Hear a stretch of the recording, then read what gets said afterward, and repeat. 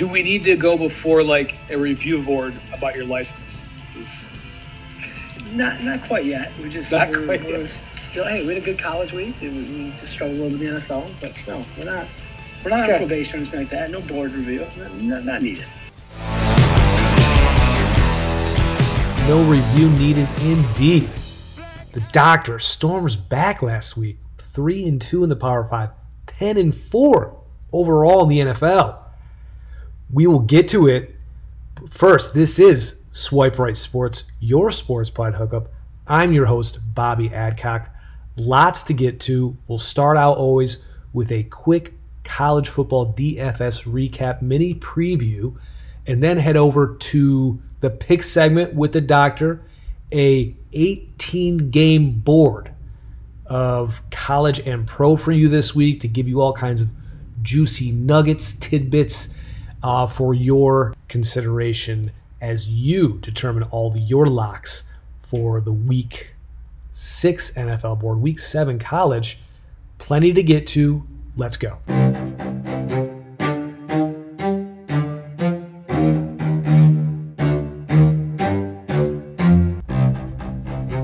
Okay, 6 weeks in the books for college football.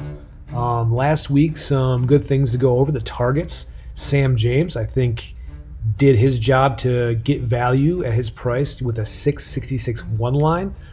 KJ Hamler, not terrible, not great. Probably didn't hurt you at his price. He got I think a few catches for 40-some yards, and he got the touchdown as well.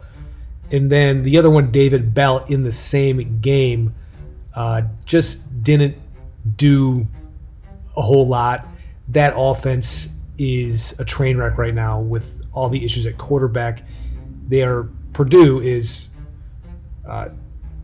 deciding if they should make a quarterback switch already from Jack Plummer to Aiden O'Connell just in that 1 week. So a lot of issues there. I still think because of his role and because it can only kind of get better as they transition to a new quarterback, he's still a great price, and I think I look to him again, that is David Bell for Purdue this week, I still think has some value to outperform his price. But staying in that game, I think the nice thing from last week that I hit well was the affordable stacks. And with Penn State, Sean Clifford, 4 total touchdowns, 3 in the air, 1 on the ground. That Penn State running back situation still way too murky to kind of trust in any way. So Journey Brown didn't work out. On the flip side, the other kind of reliable, affordable stack that I was looking at in the Big Ten, I think what was great with the Minnesota Gophers. Tanner Morgan ends up with 3 touchdowns in the air, 1 to Tyler Johnson for I think his 5th or 6th of the year. Not a big day receiving from him, but got the touchdown to save his day. Bateman had 2 catches, 71 yards.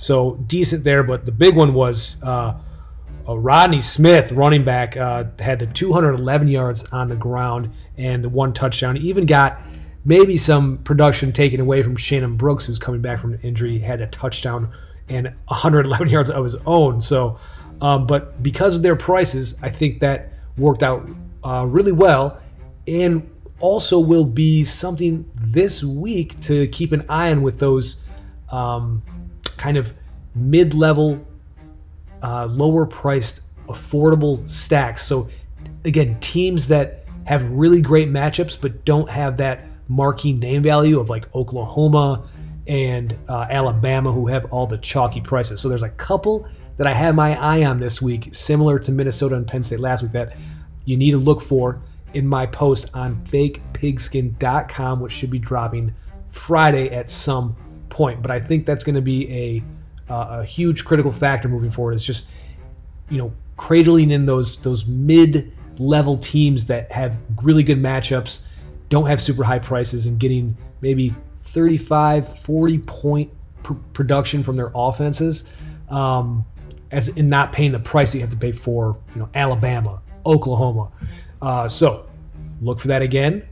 That is what I want to talk about for college football DFS Week 6 recap and the mini preview for the Week 7 post. With that, let's get to the picks.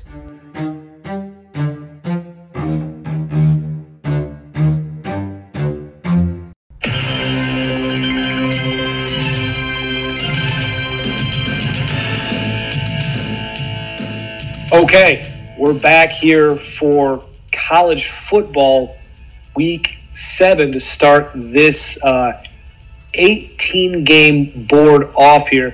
And I'm joined by the doctor, as always. How are you, doctor? Doctor's doing well. I think you owe me an apology. I think you were calling for board reviews last week. I think Senator, I think you owe this committee an apology. The committee, you owe an apology. Yeah, Tom hanging there. That's a good poll. Yeah. So I know, as you wouldn't hear this, but the opener earlier, I laid that out. So you already apologized then. Well, I don't know if there was an apology. I just gave you credit for storming back and pretty much primarily in the NFL, which we'll get to. But for right now, for college, you were 1-3 last week. Yeah, that's okay. Doctor's always been an NFL expert. Never claimed to be a college guru. Right. The model applies to the pro games, we know. So that's right. 1-3 brought you to 12-1 on the year. I was 2-2, bringing me to 13-11-1 on the year. And we have, I would say, a much more interesting board of games, not only with our kind of teams, but all around college this week. Yeah, I think what's interesting, Bob, is we think we have some big games in front of us. And let's throw out Michigan and Illinois. The other 4 I consider pretty big games. All of them double-digit spreads. So, well, are they really big games? Well, that's one thing I wanted to talk about. Let's just get into it with the first game, which is the U of M Wolverines minus 22 at Illinois and Lovie Smith's beard. Why don't you start this one off here? I will. I'd like to start with a quote from head coach Jim Harbaugh after the game against Iowa last week. I feel like we're very close offensively and very close to hitting our stride. Hitting on all cylinders. Really good evidence to back that up, and also what I see.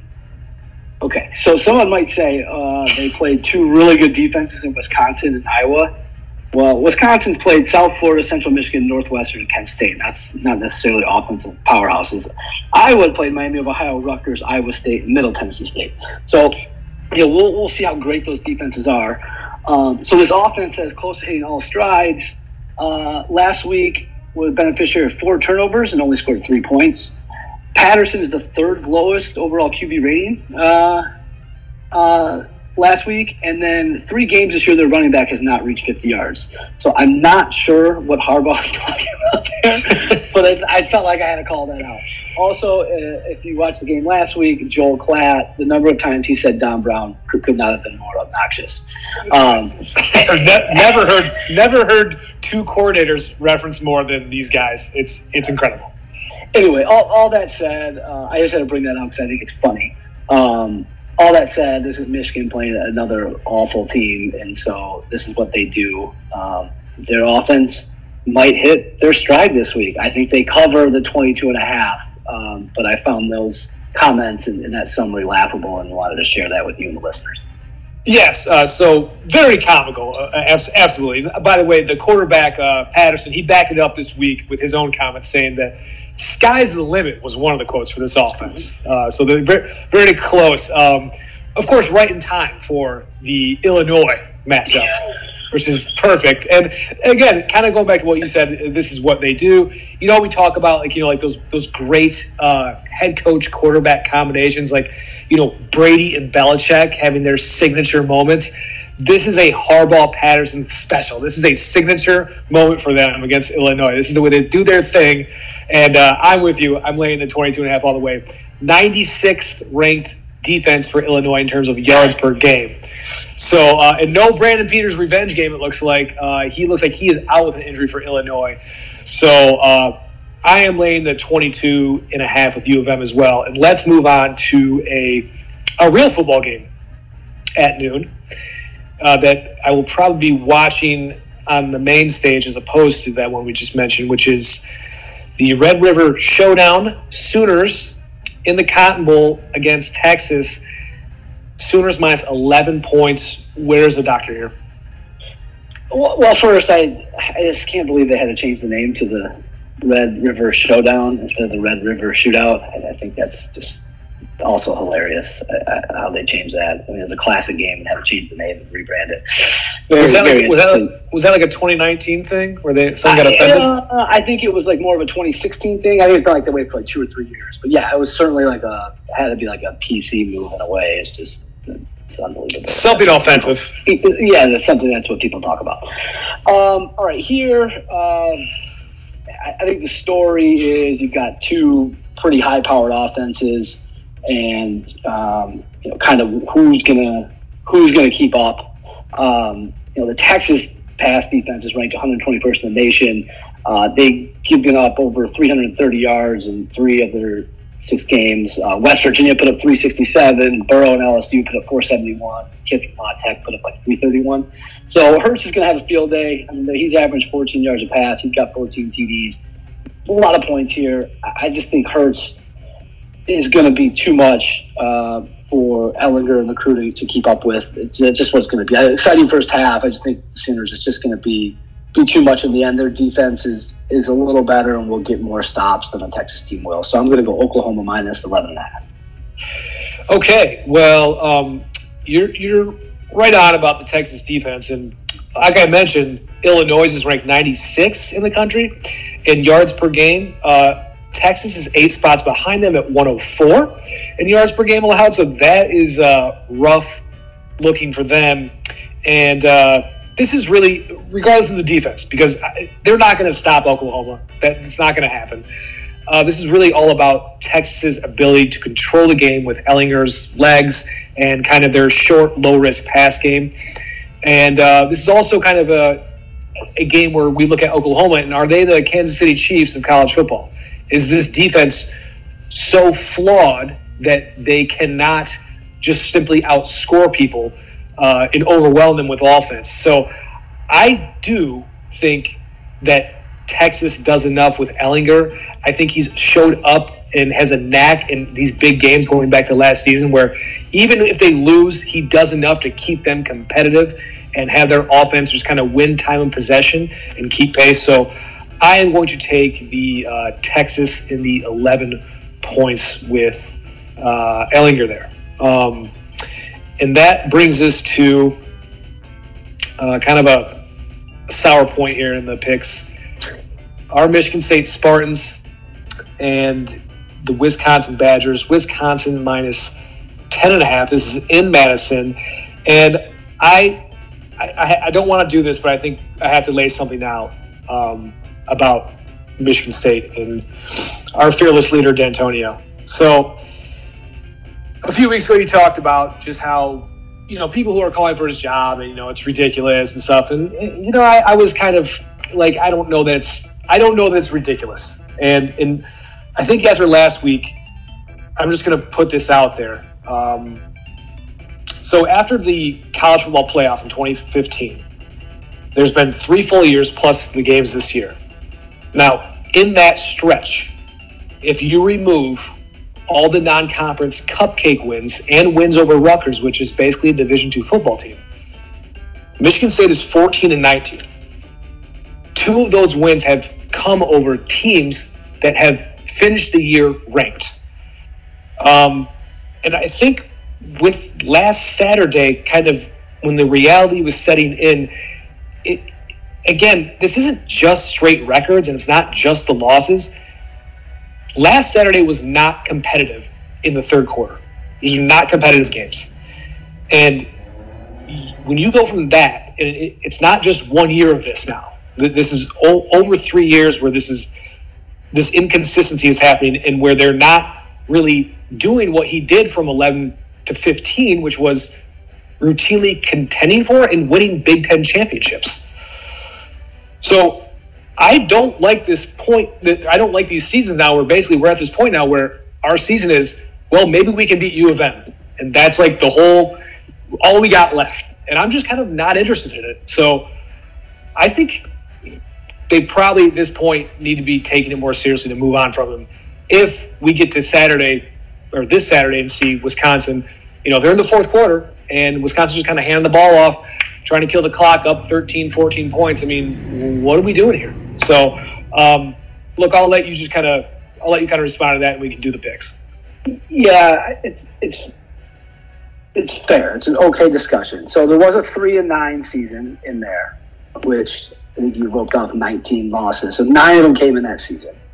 Okay, so you can pick that out, and it looks a little better. Still not beating ranked teams, as you said. I think the difference is this. Look, I mean, they signed up for the rookie, and I don't think he's the quarterback that everybody thought he was going to be 2 years ago. You can talk about injuries with him if you want, but I think that's the biggest problem. And you look back at what kind of Cook did and what Cousins did and some of those big wins, and those guys were the difference makers. Workey hasn't done that. I don't mean to put it all on the quarterback position, but that's really, if you look at it, that's kind of what happened. I mean, there's, the run game could be a little better and things like that.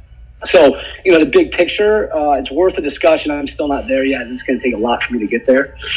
But you're right. Last week was not competitive, and I still heard some Michigan State fans going, well, if the rookie makes that throw to Cody White and they score this, that. No, Ohio State was going to put up a billion points if they wanted to. Right. And it's like Michigan State defense is really good, but it's not good enough to play against like elite teams. And I sent you that meme with the 3 Spider-Mans in it, where Michigan, Iowa, and Michigan State were all pointing at each other. And They're the same team. They're all the same team. It is. Right now they are. They've got pretty good defenses, and their offenses are horrific. So, I mean, that's kind of the state of the program for Michigan State. I'm with you. It gets a little disappointed. I'm going to hang on and hope that they can find a way to win this week. I think there's a playbook for them to do that. I don't think Wisconsin's defense has played anybody. And as negative as I just was on Michigan State's offense, there were a few spots on Saturday night that I thought they moved it pretty well. They still made some mistakes that they've made consistently over the course of time. They need to change that. So I think they have a chance against this Wisconsin D. Let's see if they can prove themselves. And then, in fairness, this is an offense that sets up well for Michigan State's defense. It's not elite speed on the outside. You don't have a running back. Taylor's certainly going to get some, but I think they have a chance to bottle them up. So I'm going to go with the X factors on the Wisconsin's quarterback, Jack Cohen, if he can make some throws or move around with his legs. But as you saw last Saturday, if it's not Fields, if it's a non-mobile quarterback, Michigan State has a lot more success, I think. I mean, they were still getting to him. He's just that receivers are that good. So I don't think Wisconsin has that. So I'm going MSU plus the 10.5, thinking that the offense is going to show up a little more and the defense will contain Taylor enough and make Cohen make some plays that he really can't make. And they're going to cover the 10.5, and let's hope they have a chance to win the fourth quarter. Okay. I think that I think you're correct in that it is a good matchup. I think this is kind of Wisconsin's maybe a little bit better version of like an Iowa. They play good defense. They run the ball. They do enough in the passing game and hide their quarterback enough to just kind of like not make mistakes. So, that said, I feel like schedule-wise, this just sets up so perfectly for Wisconsin, where they're basically coming off a bye week with Kent, and MSU coming off just a really tough game, a very physical game with Ohio State, and tough spot for them to respond. And I'm losing faith rapidly, as you can tell. So I can tell the tone of your voice, Bob. I am doing Wisconsin minus 10. And again, Wisconsin next to Ohio State has right now, I know they haven't played anybody, but they've been dominant defensively and have the top-ranked defense. I don't think that sets up nicely for what we have in Michigan State. So I'm going to do Badgers minus the 10.5. And just to add on what you were saying with your Spider-Man meme, and I was around a bunch of guys last weekend kind of watching football and stuff like that. And over the course of the day, you're watching, Auburn, Florida, and Iowa, Michigan. They got rankings next to their name. And really, a common theme of the day was there are no good teams. There are 5 or 6 actual, probably really like real teams in college football, and the rest of it, it's just a huge drop off.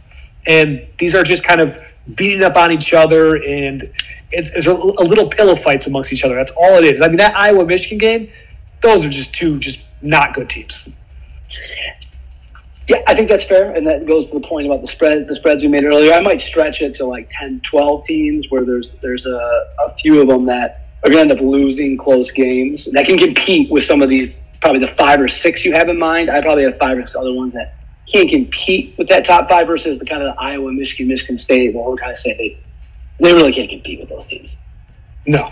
Okay. Yeah. So I mean, it was one of the more consistent mentions. So it rung true. So let's move on to maybe a similar theme here with your USC Trojans going to the Irish in what is a night game, correct? It is 7:30 p.m. Eastern Time night game. I was convinced it was 3:30, but the Irish are laying a substantial 10.5 to your Trojans.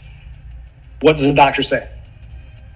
Well, this is a game that's rich in history. It has been a close series. I think it's 32, 29-3 overall with Notre Dame leading.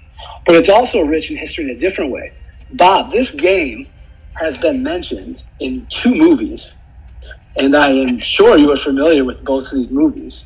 Do you know which 2 movies this game has been mentioned in? I mean, not necessarily by name, but it's been said in the background of the TV.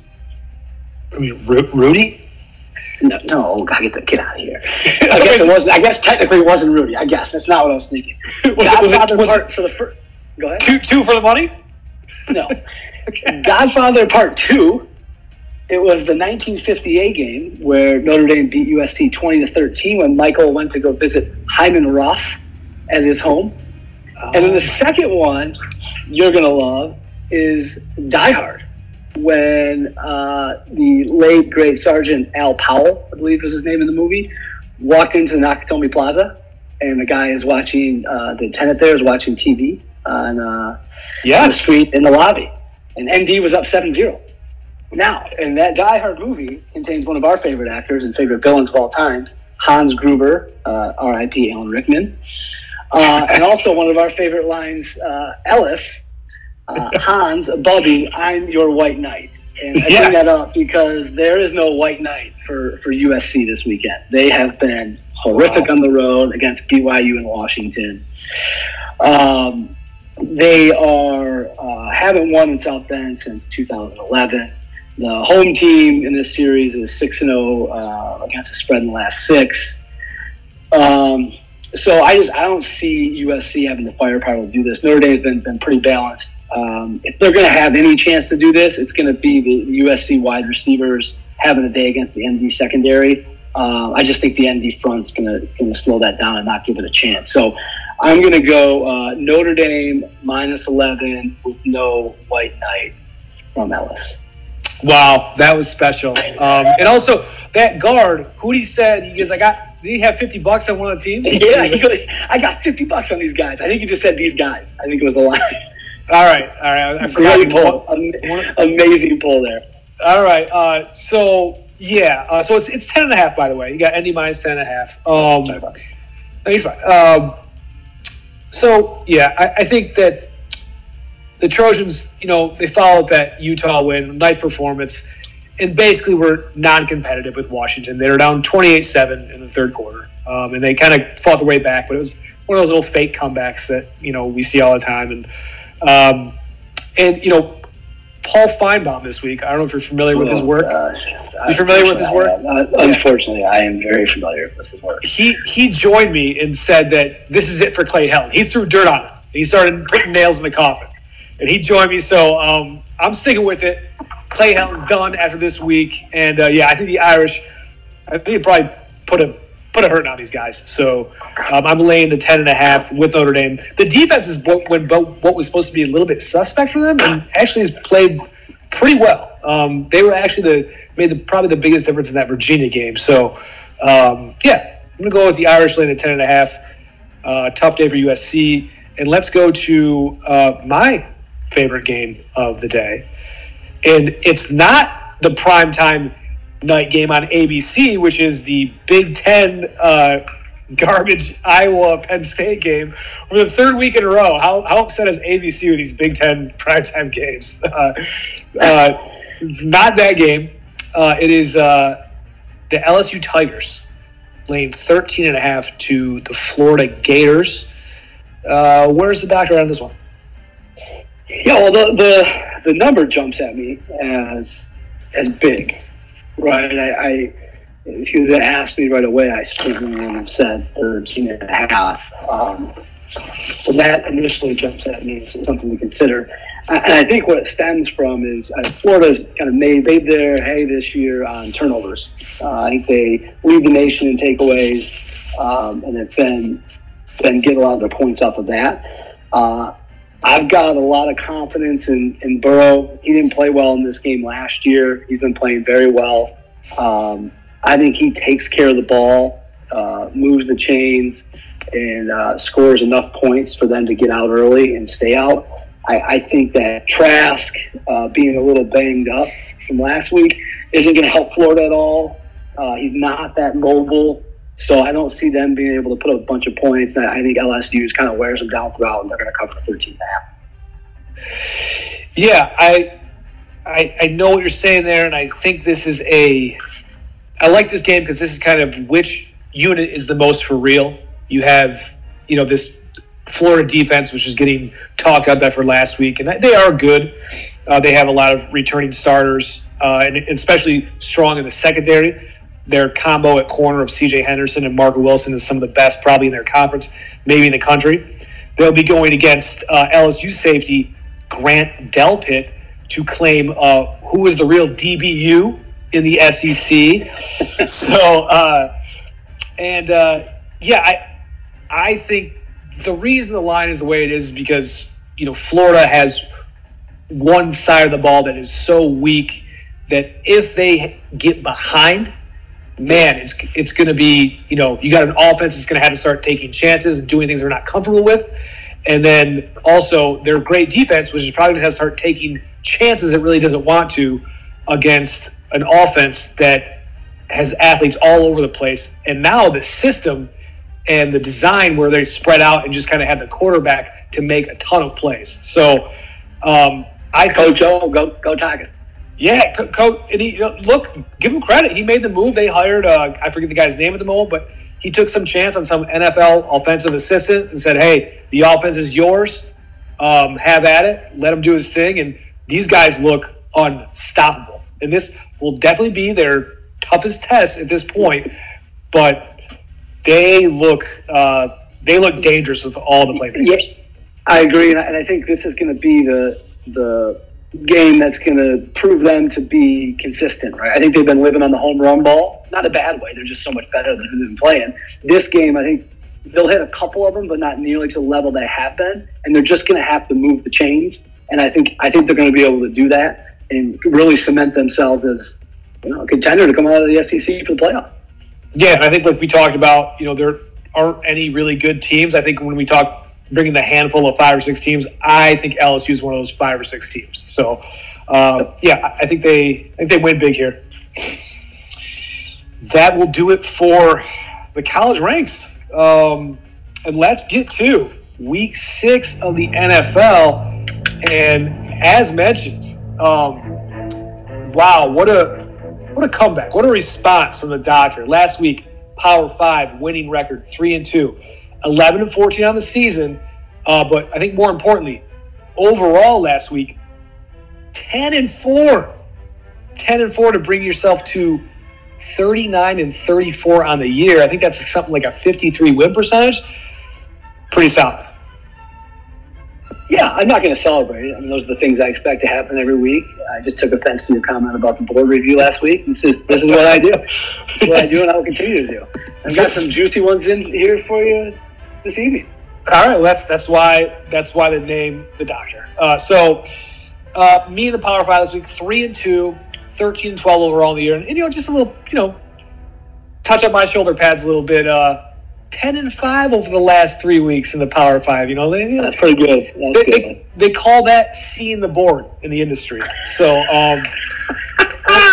overall, 33-40 on the season for the NFL. I was 7-7 last week, so not still trying to recover from a week 1 debacle. But all right, let's set the stage for the overall landscape of the NFL. There was kind of a break even with the dogs and the road and home teams last week, so we're still having the dogs on the year at 47-31. Road teams are 48-30. Home favorites 17-36. I think they made up a little bit of ground last week, but not much. Home dogs 10-14 on the year, and the big favorites, which is we consider to be 7 points or more. There's now 4 outright losses, and the big one last week was Kansas City going down on Sunday Night Football. So we have 9 home favorites on the board this week, 5 home dogs, and I think 4 favorites by 7 or greater. And we're picking 13 games because we exclude TNF. How do you feel about that board? I feel pretty good about it. There's some interesting things in here for sure.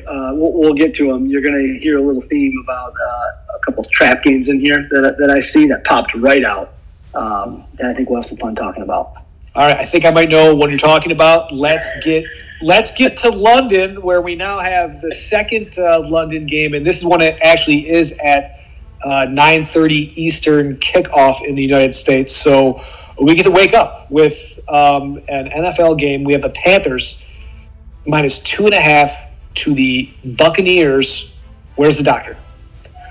Well, I'll start with, we're back in Tottenham, who cannot be happy about their field being taken over. They lost last week to Brighton Albion 3-0, which is like a team from the bottom of the table, and Tottenham's supposed to be one of the best ones. So I'll throw that in there. Tottenham's not real happy about this NFL setup and using their stadium. That's great to know. Teams already, I'm sure the listeners are gonna love that. So these 2 teams already played once. Already played once this year. 20-14 win for the Bucs over Carolina. So a little different team this time because Cam is not playing. So last week I was hard on the Bucs because their defense isn't that great. And you pointed out that their rush defense is really good, and I said last week that didn't matter. Of course, they didn't. So, but this week it does matter because Carolina's kind of made their living on running the ball now. Kyle's been okay. He's only thrown 1 TD in the last 2 weeks, though. They've been relying on McCaffrey the last 3 weeks, who went for 153, 93, and 176 on the ground. And so I think that the Tampa Bay D will contain him, force Kyle Allen to be different. I don't think he's ready for that yet. So I don't know if I've done this yet, but I'm taking crab legs plus 2.5. Wow, good for you. So I hate these games, these stupid London games, and defense. I don't know if it does travel to London. What happened to the Bears? Didn't travel for a half, that's for sure. What happened? We'll talk about the Raiders more. I can't wait for that. But yeah. So I'm gonna go the other way here. I think Sue's a little bit banged up. I think he's gonna play, but I think it's tough to beat a divisional opponent twice in 1 month, and Panthers now a little bit hot here. And since that loss, they've won 3 straight, and I think they get quietly here to 4 in a row and overall 4-2. So I'm just going to do Panthers minus 2.5. Don't have a strong feeling about it. Again, hate these games. So let's just get on to maybe a more intriguing game that you were alluding to earlier. The Seahawks of Seattle travel to, what do we want to say? What do we want to call the Cleveland Browns at this point? Whatever that team was on Monday night, the Cleveland Browns, Seattle minus 1.5. I have a feeling I know where you're at, but I'll let you go. Yeah, you know this is a big of a trap as you're going to get. I mean, you look at this game, Seattle being 4-1, and then what Cleveland looked like last Monday night. You just go, there's no way Seattle's not going to cover the 1.5, right? So this is trap. You got to go Cleveland plus 1.5. If you need some confidence, the Seattle wins have been against Cincinnati, Pittsburgh, Arizona, and then the Rams was a decent game on Thursday night.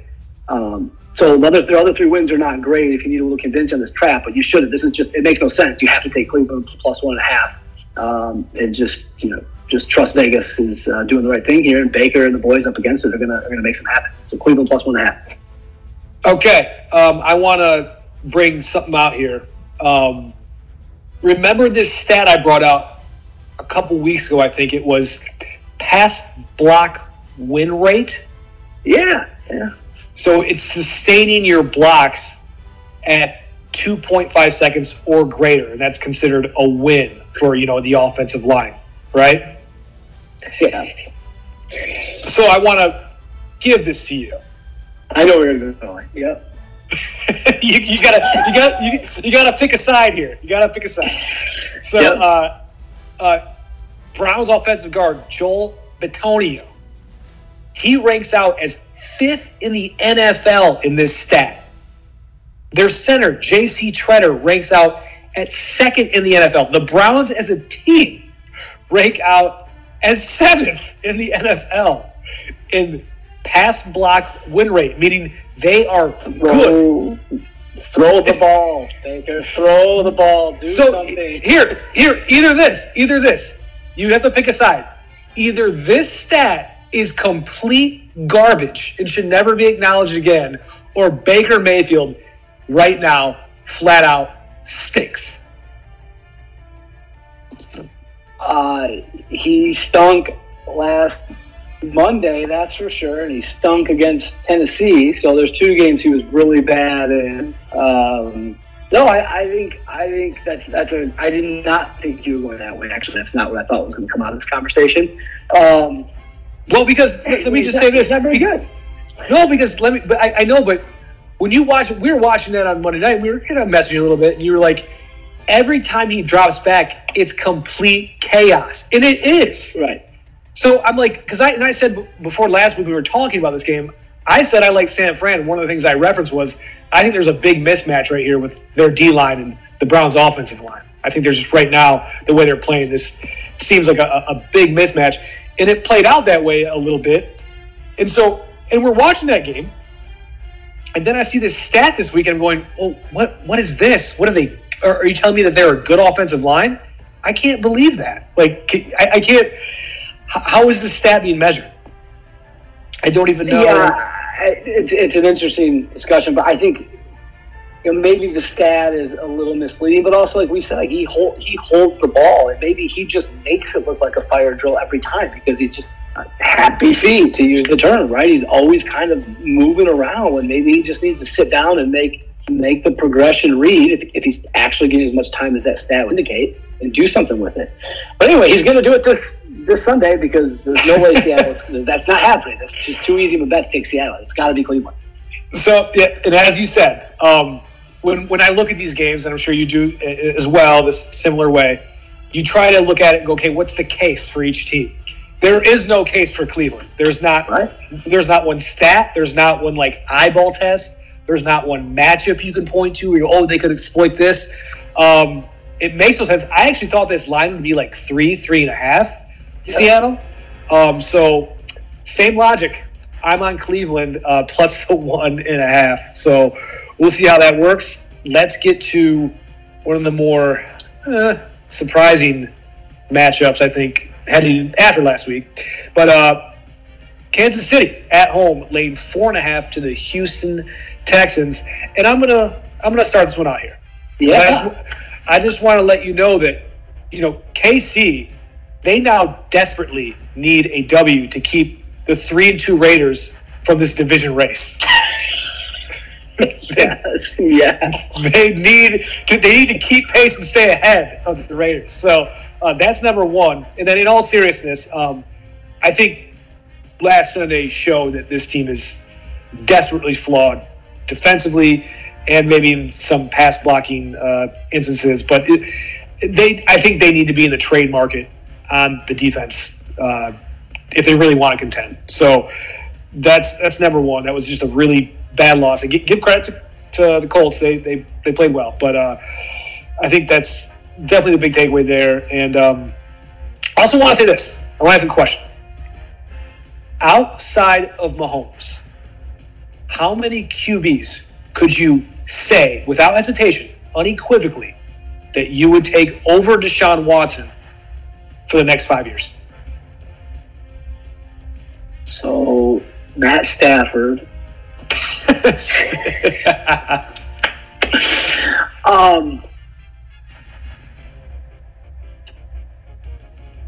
I don't know. I think about it. I don't think nobody jumps to mind. How about that? Right. You had to think about it. Right. I have thought about it, and the only two names I wrote down, and I'm not even sure I would do it when we're talking the next 5 years, was Russell Wilson and AR-12. That's it. There's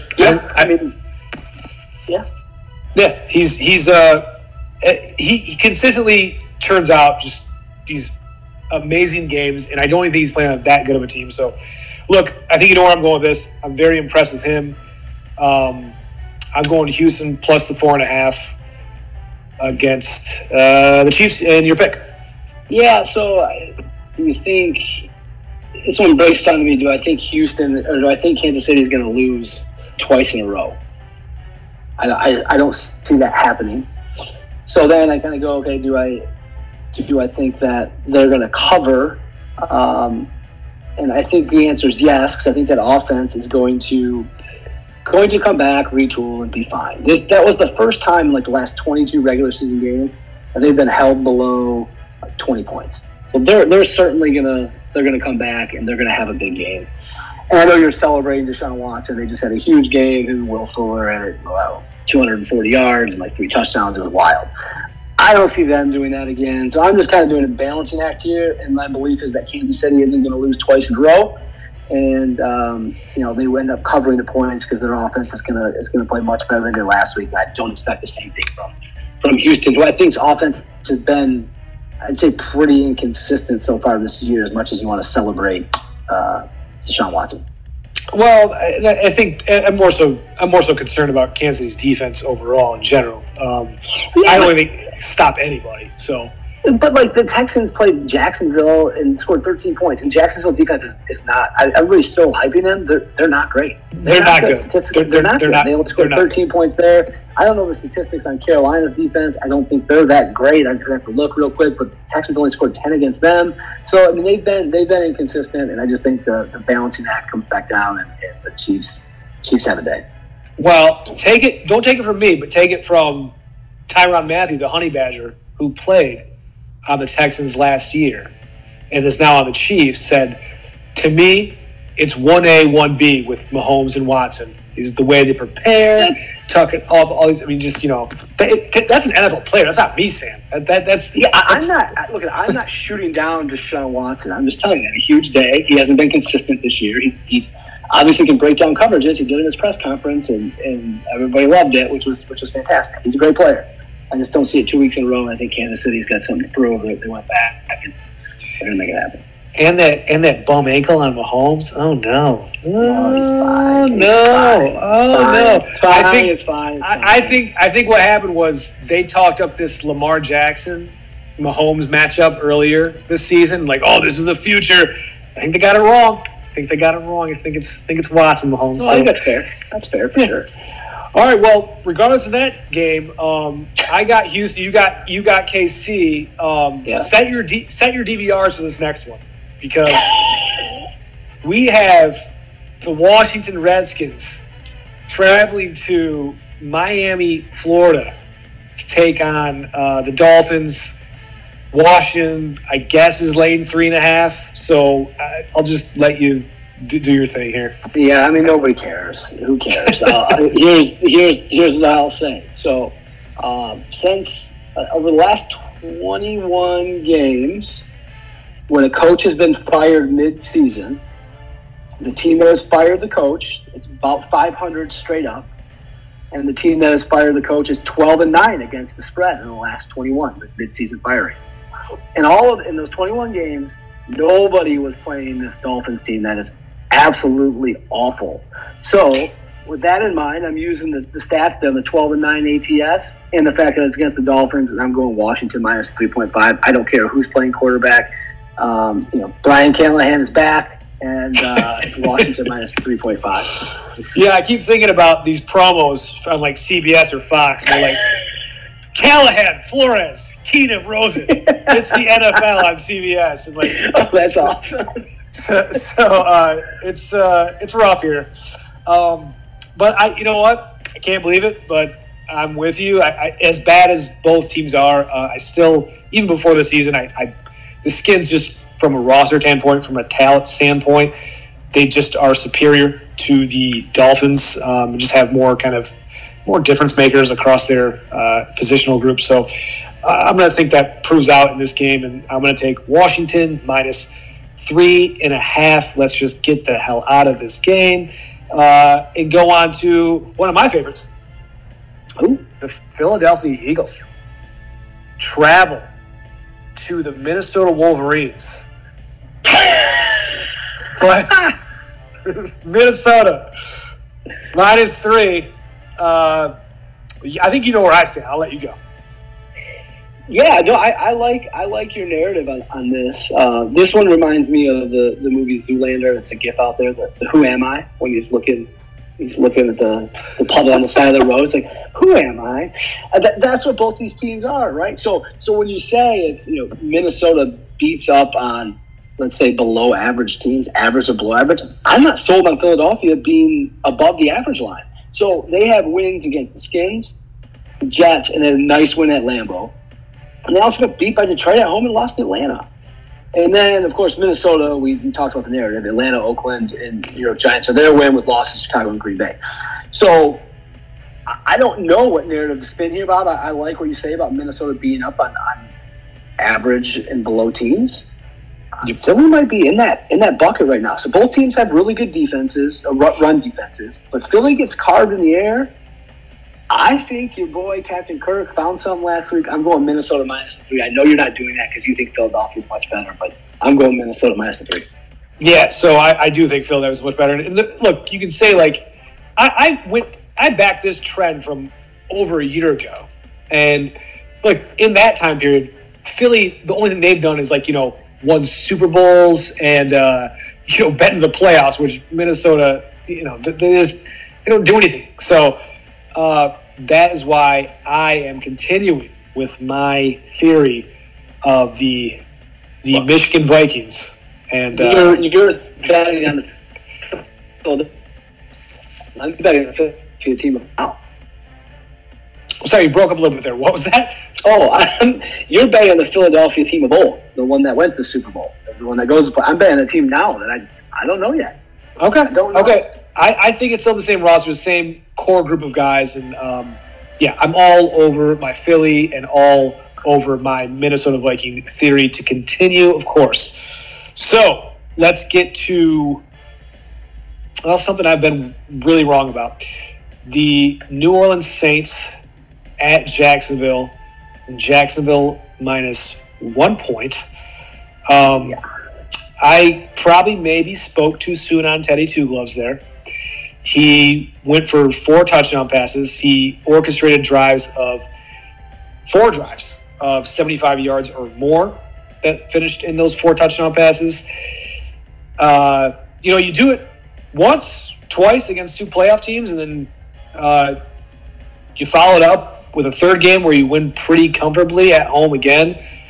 I think this is just some sort of like magical run where this is maybe the best example of an elite team just in every phase just saying, yeah, we can get together with Teddy and we can win football games and we don't care. So it's a good story. It's a great example of just high level football, and I'm going to say I'm on board now. I believe so. I'm not going against them anymore. I think the magical run continues, and they get a W that they'll need because they're heading to a game at Chicago next week. So I'm New Orleans +1. I'll let you respond and make your pick. Yeah, not this Sunday. Not happening. This is another trap game. Like this is not everything you said is true. New Orleans, Drew Love is playing well. They got it going. How is this line only -1? We already talked about Jacksonville's defense not being very good, especially against the run, which New Orleans can do very well. And then you don't have to ask that much of Teddy. So why wouldn't this line be the other way? Why wouldn't New Orleans be favored here? It doesn't make any sense to me. This is another trap game, and it's Jacksonville -1. All right, and that's fine. But I think, unlike Cleveland, I think you can actually make a credible case for Jacksonville. I think you make it. Minshew mania. This guy just okay. Whatever. He's capable. He can score points. He can move around. He's competent. He can play. And they have, Leonard Fournette's a good playmaker on offense. Like they have weapons. They have people that can score. I don't see this as some sort of like blowout win or anything like that, or some lock of the week. But I think there's much more. They each by the Broncos with Minshew. I don't know how you can sit there and say. I'm gonna say he's bad. He's okay, but you're gonna put that team up against a New Orleans team that's done what they've done the past few weeks. There's no way this line should look that way. Every game he's started, they've won or been very competitive in the game in the fourth quarter. So I'm against the Titans, against the Broncos, and against the Carolina Panthers team without Cam Newton, which is probably better for Carolina. So look, I don't think it's some lock of the week. I think all I said is you can make more of a case for them, just a logical on paper case for them than you can make for Cleveland, which I think there's no case. That's all I was saying, and I stand by that. Yeah, hey, Minshew or Baker? There you go. There's my case. Get out of here. All right, get out of here. All right. For those that don't know, though, we just oftentimes when we're texting, when quarterbacks are playing horrific, we just text 2 quarterback names and say pick one, and there's some funny names that make that list. a lot of it's Shea Patterson or Andy Dalton, the next guy. All right. Oh, jeez. So, all right, let's go to Baltimore at home. A little AFC North divisional battle. They are laying 11.5 points to the Cincinnati Bengals. Where are you at on this? Yeah, there's no case for Cincinnati in this one, but this is not a trap line because the line is large enough. But we all know Cincinnati hasn't won a game. Their run defense is abysmal. They're 29th in the league in scoring, so they can't score. So this is going to be just Baltimore, ground and pound, Harbaugh, Lamar, Mark Ingram. They're not even going to need a pass. They're just going to run it down the throw, and Baltimore's covering 11.5. Yeah, okay. Look, I talked about Baltimore's defense last week being very suspect and being very concerned about them. And it didn't really stop. It continued to be somewhat troubling. And look, they're now the 4th worst passing defense. And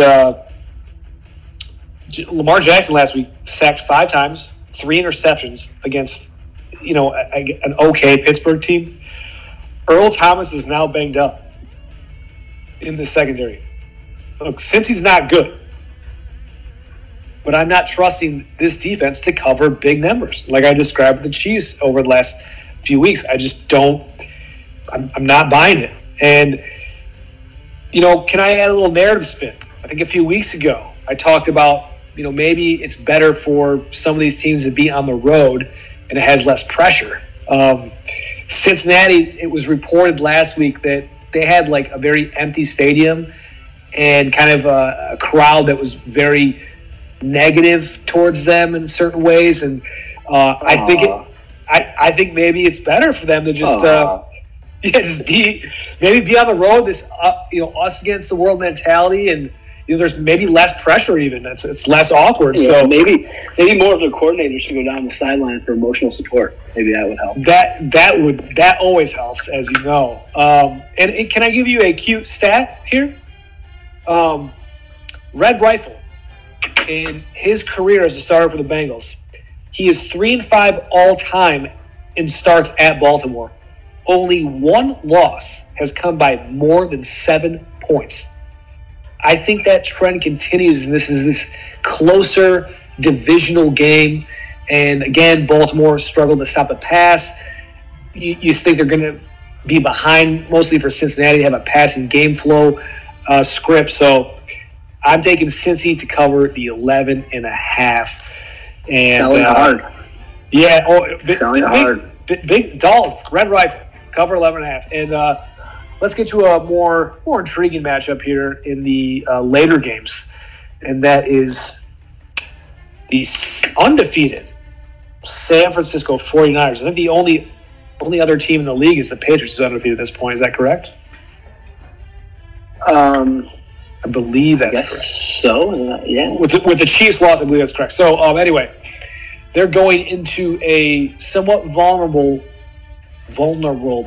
Rams team in the Coliseum. The Rams -3.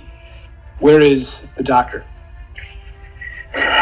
Yeah, this is honestly, this is a tough one. I looked at it hard, and I think what popped at me is, do I believe that the Rams are really going to lose 3 games in a row? So similar to kind of my Kansas City going to lose 2 in a row. I'm saying no. The Rams are coming off of they get a longer week after last Thursday, right? And then San Francisco's coming off a short week. So I think that plays into it a little bit.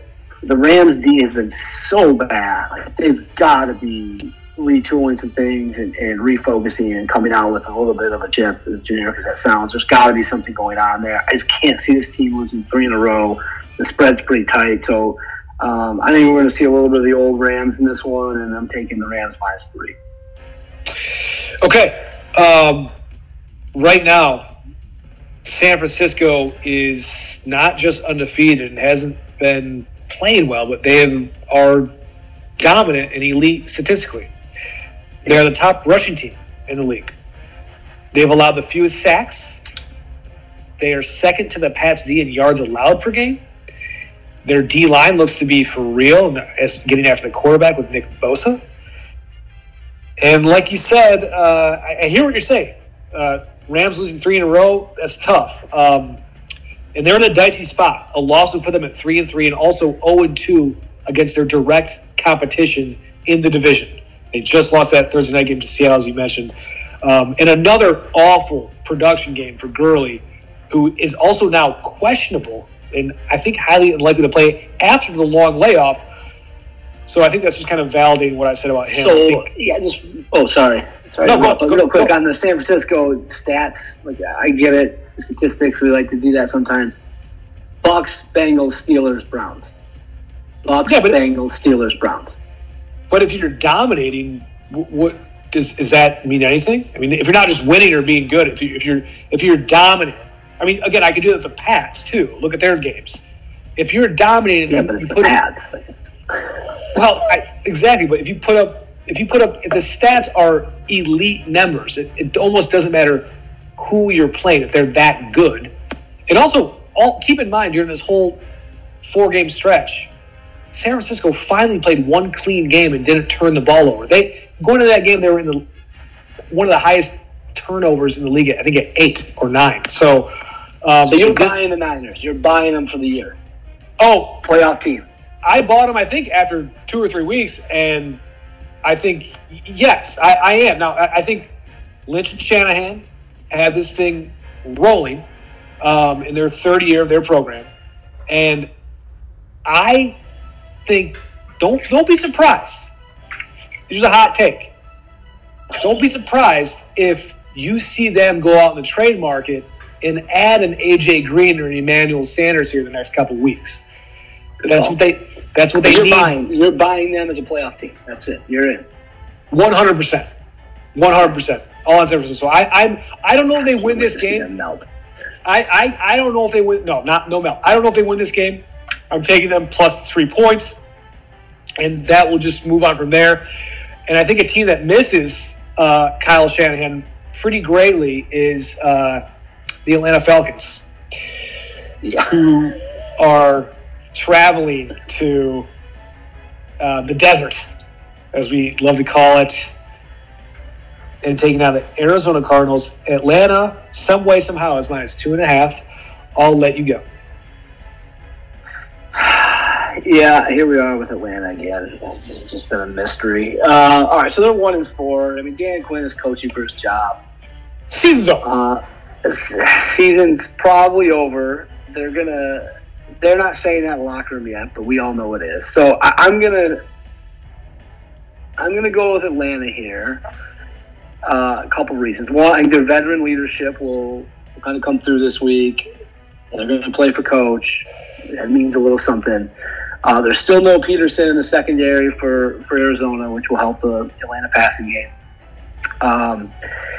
And I think that Arizona's kind of fast tempo will give Atlanta more chances to score and connect on some of the longer passes, and it won't be because I think their problem is I feel like they just go 3 and out a lot, but they're going to get a lot more chances. I think there'll be enough for them to kind of get some points on the board. So I'm going to go ahead and go with Atlanta on this one, and Dan Quinn survives another week. Okay, well I'm gonna use your narrative from last week with the Cardinals, where you were like, they're the team that's going to be more motivated because they're building something and they're going to keep it together longer. But they won. Yeah, and they won, right? And to talk about relief, like there's a sense of relief. They're relieved. They got a W. They're over. Like they're on a journey. They're building something. They made progress, so they're gonna keep it going. And hey, if they wanted to win one for the Gipper, they should have done it last week when they allowed 55 points. And again, another game where Atlanta's down. They were down 33-17 in the second half. They actually cut it. The offense cut it to 8 points with a touchdown and a 2-point conversion. And 4 plays later, they gave up another one of Will Fuller's 8 touchdowns on the day. And it was what something is very wrong, because honestly, that's Dan Quinn's side of the ball. He's the defensive coordinator. That's his thing. And I just think, like you mentioned, they have veterans, and they do have veterans. They do have really, as far as talent goes, there's no even comparison between these two teams. And that's why I just think something has been broken in that locker room or in that organization that is irreparable. And I don't know what it is.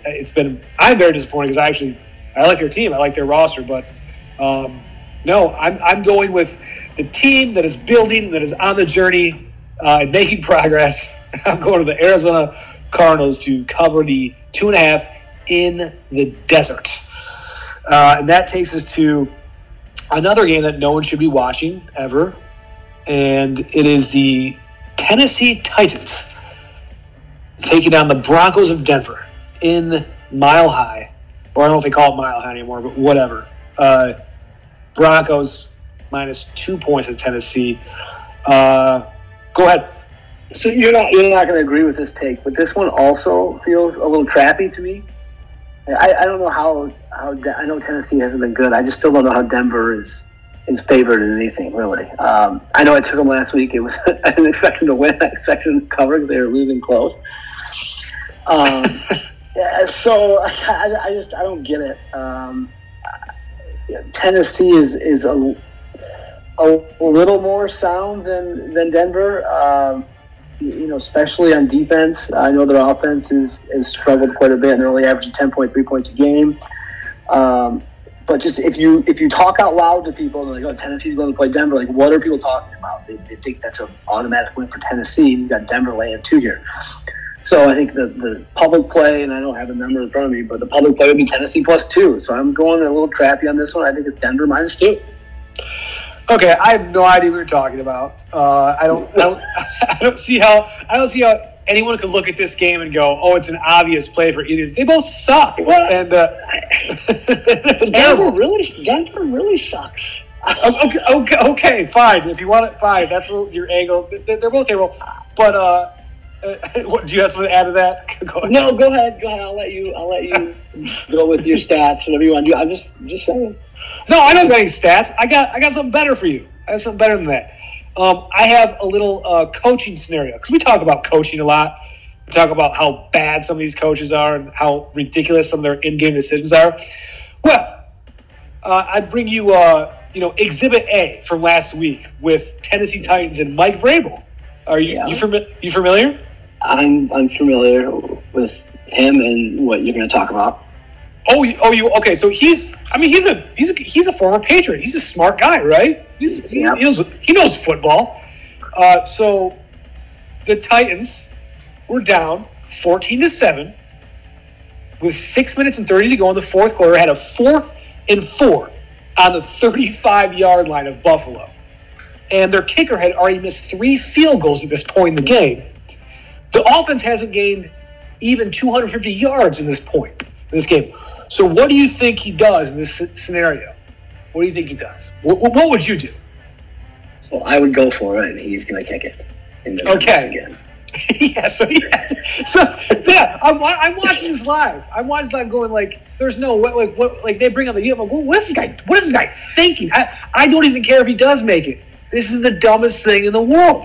And of course he misses it, and they get the ball back one time and run 3 plays for 5 yards and never see it again and lose. Anyway, it's ridiculous. It makes no sense, and I had to bring up that nugget because it was just unbelievable to watch. So these guys are getting paid millions of dollars. I go, play a video game, guys. Play a video game. So that said, I have nothing more to say about this game. I picked Tennessee +2 because I went with the road and points trend in the NFL, and that is it. And I will start off the next game, which is Dallas Cowboys traveling to New York Jets, MetLife Stadium. Dallas -7, and I think last week was pretty jarring. I think for me, I bought into this Dallas team. They were one of my Power 5 picks.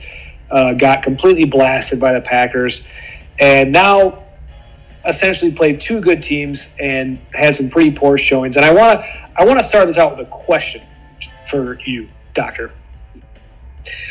And that is,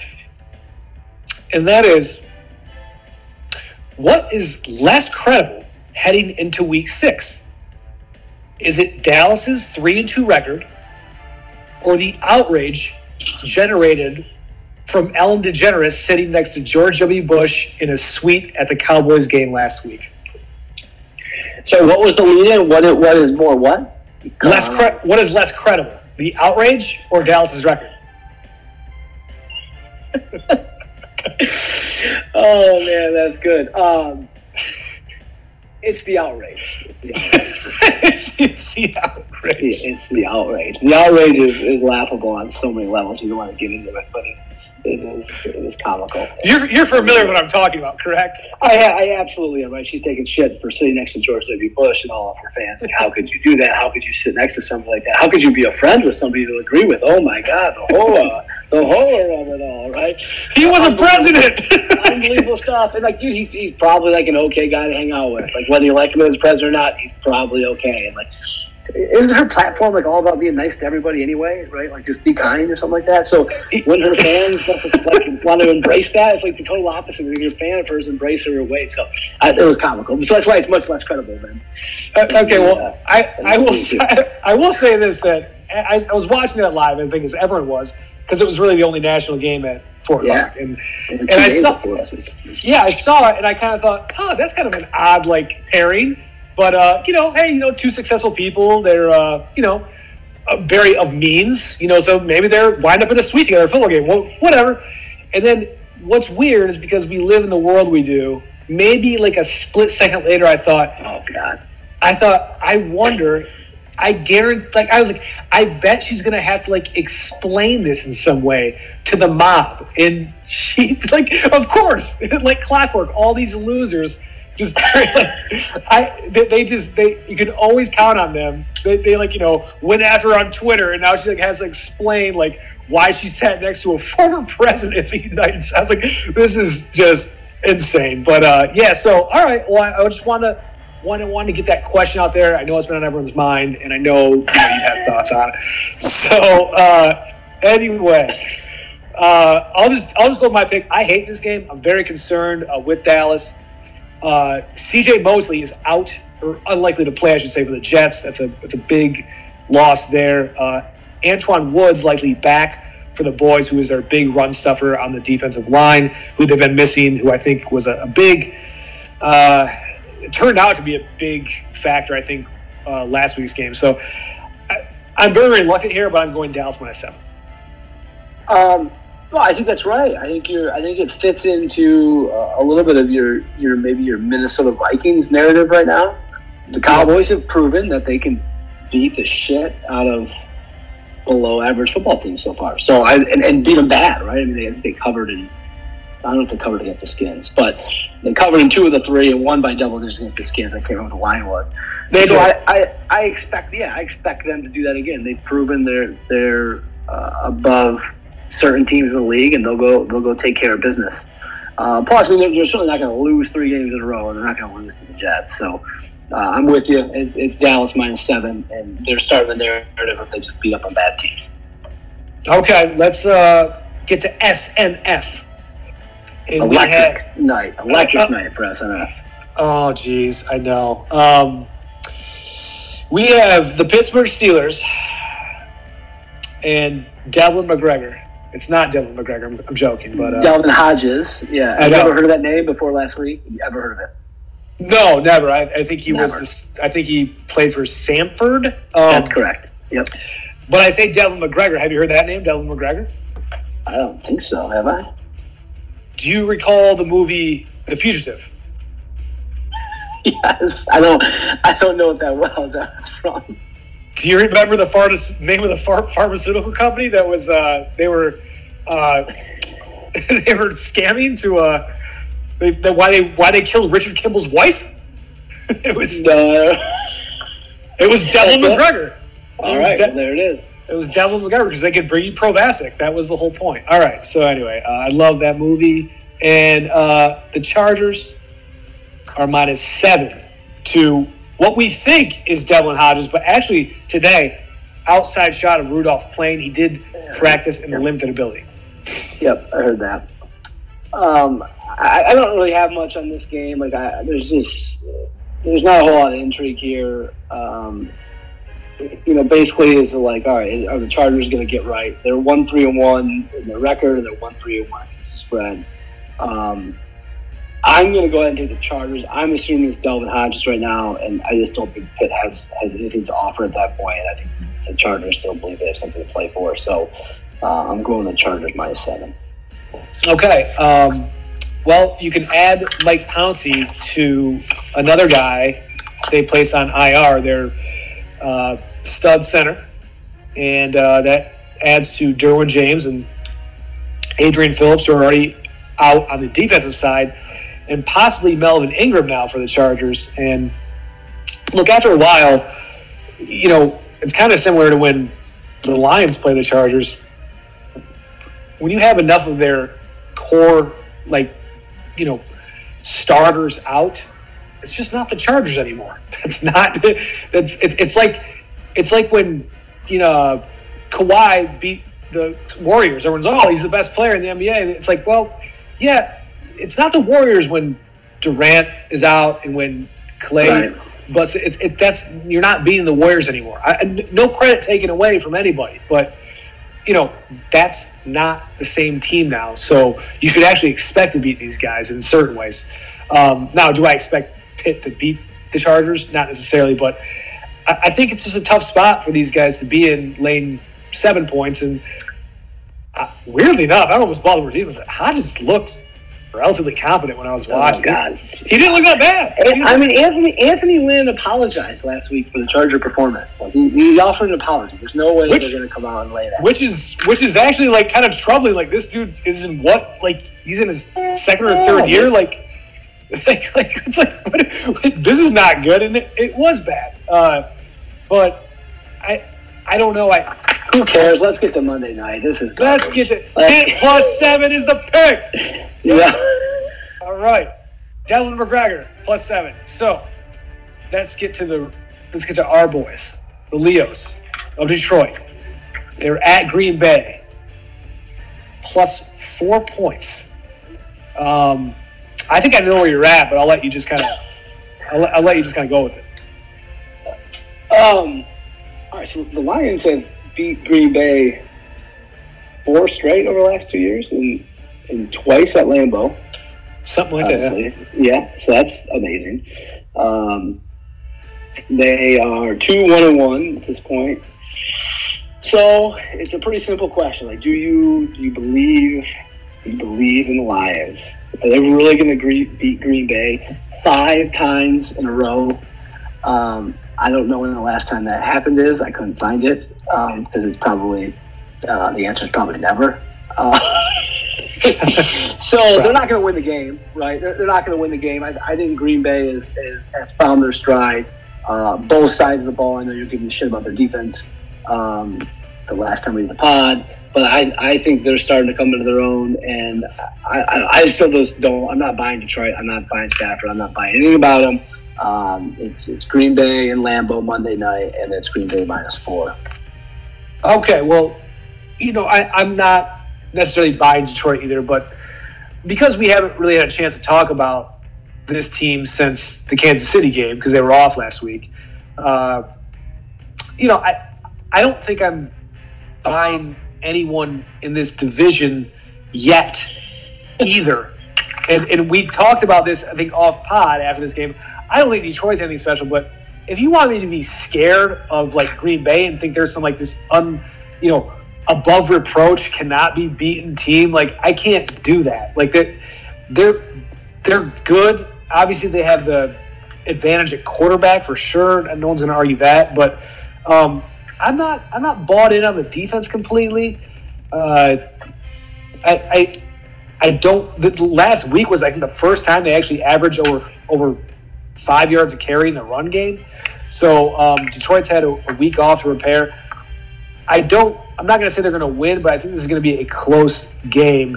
And for me, this is the last chance I think the Lions have to prove that they have any credibility or any right to say they have any right to say that they can win this division. I'll say that. They need to either they win this game or they're out. So I think it will be close. I'm going to take the Lions plus the 4 points. And that is it for the slate of the NFL. And it brings us to the moment of truth, the Power 5. Would you like me to start? Yeah, go for it. All right. I am doing the Browns plus 1.5. Philly plus 3. Saints plus 1. The Bengals in the Power 5 plus 11.5.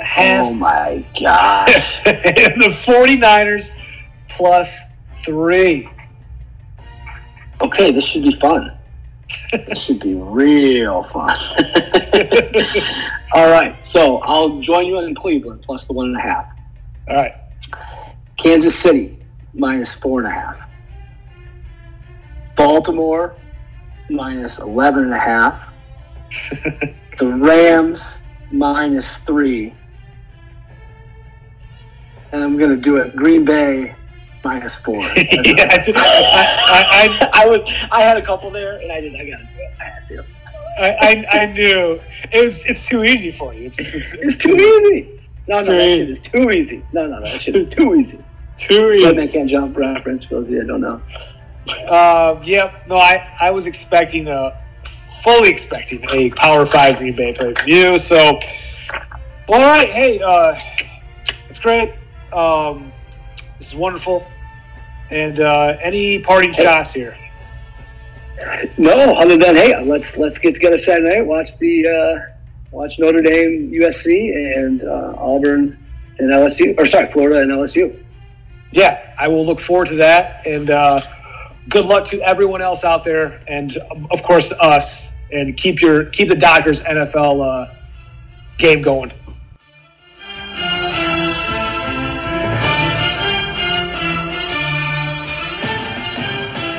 Keep it going, Doctor. That's right. A wonderful set of games, I think, in both the college and pro ranks in week 6 for pros, week 7 college football. And I just want to say good luck to everyone playing out there. This is Swipe Right Sports. It is your sports hot hookup. I'm your host, Bobby Adcock. and DSRR. Download, subscribe, rate, review on all your favorite platforms. Follow on Instagram and Twitter at SportsPodHookup. We will see you next week.